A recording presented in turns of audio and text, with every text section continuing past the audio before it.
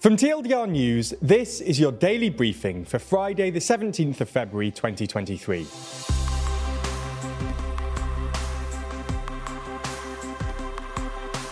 Good afternoon. In today's Spotlight story, we run through the new wave of liberalising laws in Spain. This isn't the only thing happening in the world though, so we'll run through three of today's other important stories. And in our exclusive Nebula section, we run through the current chip war. But first, what actually are Spain's new laws? Spain's parliament on Thursday approved a package of sexual and reproductive reform that covers areas including transgender rights, abortion, and women's health. One of the headline measures from the new legislation is the introduction of paid menstrual leave, which makes Spain the first European country to do so. Those with severe period pain, which can cause things like cramps, nausea, dizziness, and more, will have the right to take a 3-day menstrual leave of absence from work. A doctor's note will be required and the costs will be covered by the country's social security system. The new trans law makes Spain the latest country to introduce a system of gender self-identification, which means that those aged 16 and over will be able to change their legally recognised gender on official documents without the need for a medical diagnosis of gender dysphoria. Children aged between 14 and 16 will be able to do so with parental or guardian permission, and 12 to 13-year-olds will need a judge's authorisation as well as parental permission. So-called conversion therapy for LGBT plus people is also banned under the new laws, and there is state support for lesbians and single women seeking IVF treatment. The new abortion law expands access to abortion and also scraps a 2015 law that requires young women aged between 16 and 17 to get parental permission in order to have an abortion. It also enshrines the right to have an abortion in a public hospital, without forcing doctors to perform them. This is significant, as some 80% of abortions in Spain are carried out in private clinics. There's a whole load of other things too: free period products in schools and prisons, free hormonal contraceptives, and morning after pills at state-run health centres and more. This new legislation has been driven by Equality Minister Irene Montero, a member of the left-wing United We Can party, which is a junior coalition partner to the governing Socialist Party.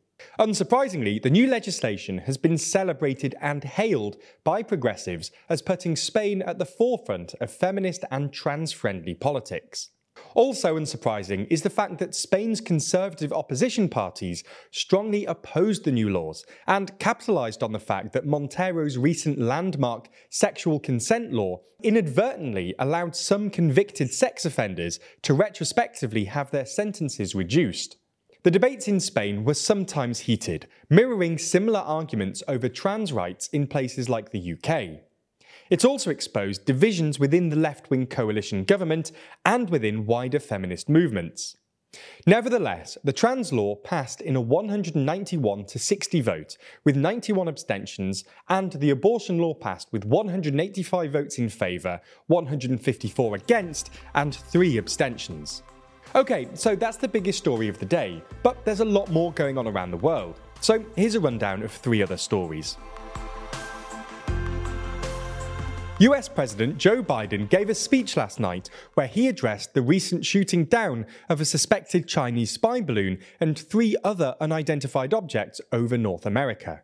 Biden said he makes no apology for shooting down the Chinese balloon and that he hoped to speak to China's President Xi Jinping soon about the incident. Perhaps more interestingly, though, was what Biden said about the other 3 aerial objects that were shot down in the following days. Nothing suggests they were related to the Chinese spy balloon, he said, adding that intelligence suggests they most likely were tied to private companies, recreation or research institutions. The news outlet Aviation Week has reported that an Illinois-based hobbyist balloon club received their latest data point from one of their small balloons on February the 10th, off the coast of Alaska.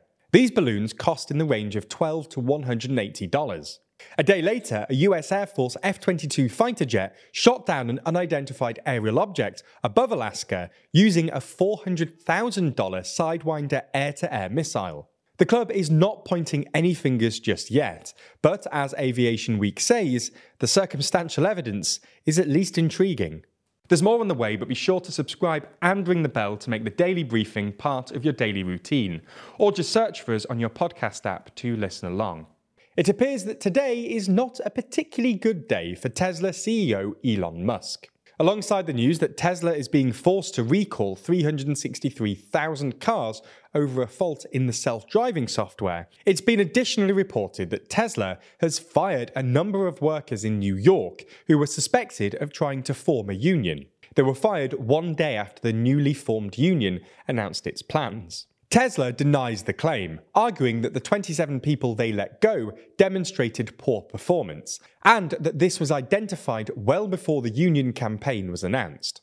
Tesla went on to say that they only learned in hindsight that the 27 workers were officially identified as part of the union campaign. It's been reported today that Antarctic sea ice levels have dropped to the lowest levels ever on record. The levels of sea ice in Antarctica fluctuate throughout the year, with February being one of the expected low points. It's part of the southern hemisphere summer. While we expect sea ice levels to be low, this year it's got lower than last year, which was a record breaker itself. Last year, sea ice covered about 1.92 million square kilometres, whereas this year it's already fallen below 1.91 million square kilometres. While this difference may not sound like much, the difference in sea ice between 2022 and 2023 is actually enough to completely cover the British Isles. In fact, 3 of the record-breaking years for low Antarctic sea ice have happened in the last 7 years, in 2017, 2022, and now in 2023. In the final uplifting story today, we discuss the impact that TikTok has had on an aspiring thriller writer. Lloyd Devereaux Richards spent 14 years writing his 343-page novel, and upon publishing, his sales weren't spectacular. His daughter decided to record a video, urging viewers to purchase the book. The internet ended up doing its thing, and the video ended up garnering millions of views. The end result was that Devereaux Richards became the #1 thriller author on Amazon. That's all we have time for on YouTube today, but if you want to see our discussion of the current chip war, then watch the extended ad-free edition of the Daily Briefing over on Nebula. That's the streaming service we're building with a bunch of our creator friends, many of whom you're likely to be already watching. That means that by signing up, you not only get an extended ad-free daily briefing every single day, you also get to watch exclusive and ad-free videos from the best educational creators on YouTube. That's things like Real Life Law's incredible Modern Conflicts, which breaks down contemporary disputes around the world, Neo's Underexposure, which beautifully dives into complex and shadowy topics you've always wanted to know more about, or Extremities from Wendover Productions, which uncovers some of the world's most remote places. All of these are only available on Nebula, just like our extended daily briefings and a whole bunch of other exclusive TLDR content which never comes to YouTube. If you want to sign up, use the link in the description so that they know you came through us. That helps us out a whole lot,